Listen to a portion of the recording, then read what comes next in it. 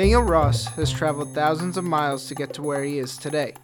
Born in Japan, Ross moved to the U.S. to play collegiate baseball at Fresno State College. My high school coach, Charles Stark, he was from Fresno State College. He was the one to recommend me to go to junior college first. Since like a kid coming out of like Japan, naval-based, we don't have a lot of exposure to colleges. Growing up in such an environment, my English wasn't that great, and I guess AT scores were low, so like junior college was the best option for me at that point. From there, Ross continued his way east and made it to Millersville after his dad's job sent him to Pennsylvania. He says he felt this was the perfect opportunity to play baseball around his family after being away from them for 3 years. I want to play baseball around my family. I wanted to see them since I've been away from them for 3 years at first. So that's Pennsylvania. I started looking for a college around Pennsylvania, and we found a lot of the Division II schools around here, and AIA schools a little bit down south more. And then I started talking to coaches around here, and I really love Coach Sheehan and what the program was about. Ross was excited to be here in Pennsylvania around his family, but it was also important that Coach John Sheehan sold him on the program. The toughest adjustment, however, was that he was from Japan and there were some major language barriers. Well, there was a lot of language barrier and cultural barrier and cultural difference. I didn't really that didn't click in immediately, but the language barrier was a bigger thing. It felt kept me away from getting to know people more. Definitely hard to understand people. Ross was concerned that the fact that he was still learning English might be a challenge or make it harder to get along with his teammates. But his language barrier wasn't just holding him back off the field, it created on-the-field challenges as well. There are things about baseball that are universal, but Ross says in Japan, players think differently.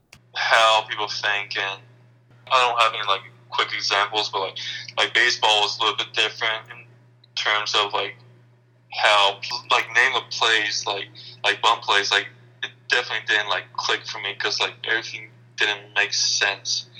Drive back, stuff like that, word didn't make sense at all. It took me a long time to really get used to it. So once Ross got adjusted and started playing at Millersville, he took off. In 2018, he made 10 appearances on the mound, posting an ERA of 3.72. He struck out 17 batters in 7 innings, and his impact on the team was felt right away.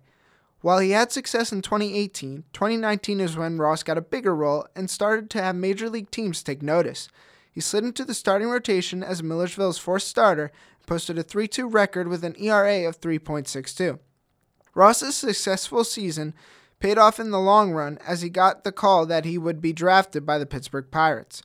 Pirates became interested in him the first game they saw Ross pitch, when he was throwing around 93, 94 miles an hour. They were interested in the beginning of the season when the very first game when I started throwing, and I averaged 93, 94 in one game. That was the first time when I was really throwing hard, and I haven't really thrown that hard since.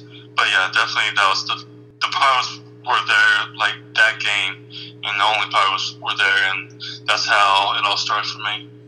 Impressively, he became even more dominant when runners were on base, holding the batters to an average of 2.28 when the bases were occupied.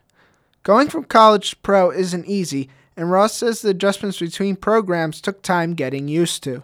The biggest difference was probably following programs. In college, we had a lot of programs like Driveline, Arm Care, and stuff like that. Now that I'm in pro ball, Arm Care routines a whole lot different, and I feel professional ball clubs, they don't want to touch young kids' arm. They don't want to try to keep it natural as much as possible without using different Driveline, companies like Driveline. Ross says that he thinks professional teams don't want to tweak young kids' arms as much. His adjustments came more in the form of pre-workouts and the different regiments Ross was put on and what the Pirates saw fit. Ross seems like he's well adjusted and ready for whatever comes his way. After playing a season in the minors, it has sunk in that he has been drafted and that this is his life now. Ross has certainly traveled a long way from Japan to get to where he is today. But in the end, it just goes to prove that baseball can take you anywhere.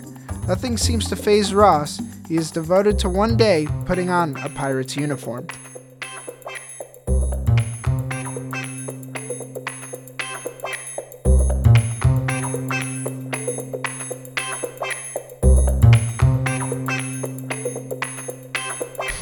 What Makes Millersville Baseball Successful is a production of The Snapper, Millersville University's student newspaper.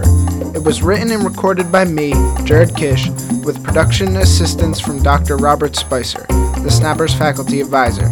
Our music is a production of Ben Sound. Come to thesnapper.com for more episodes.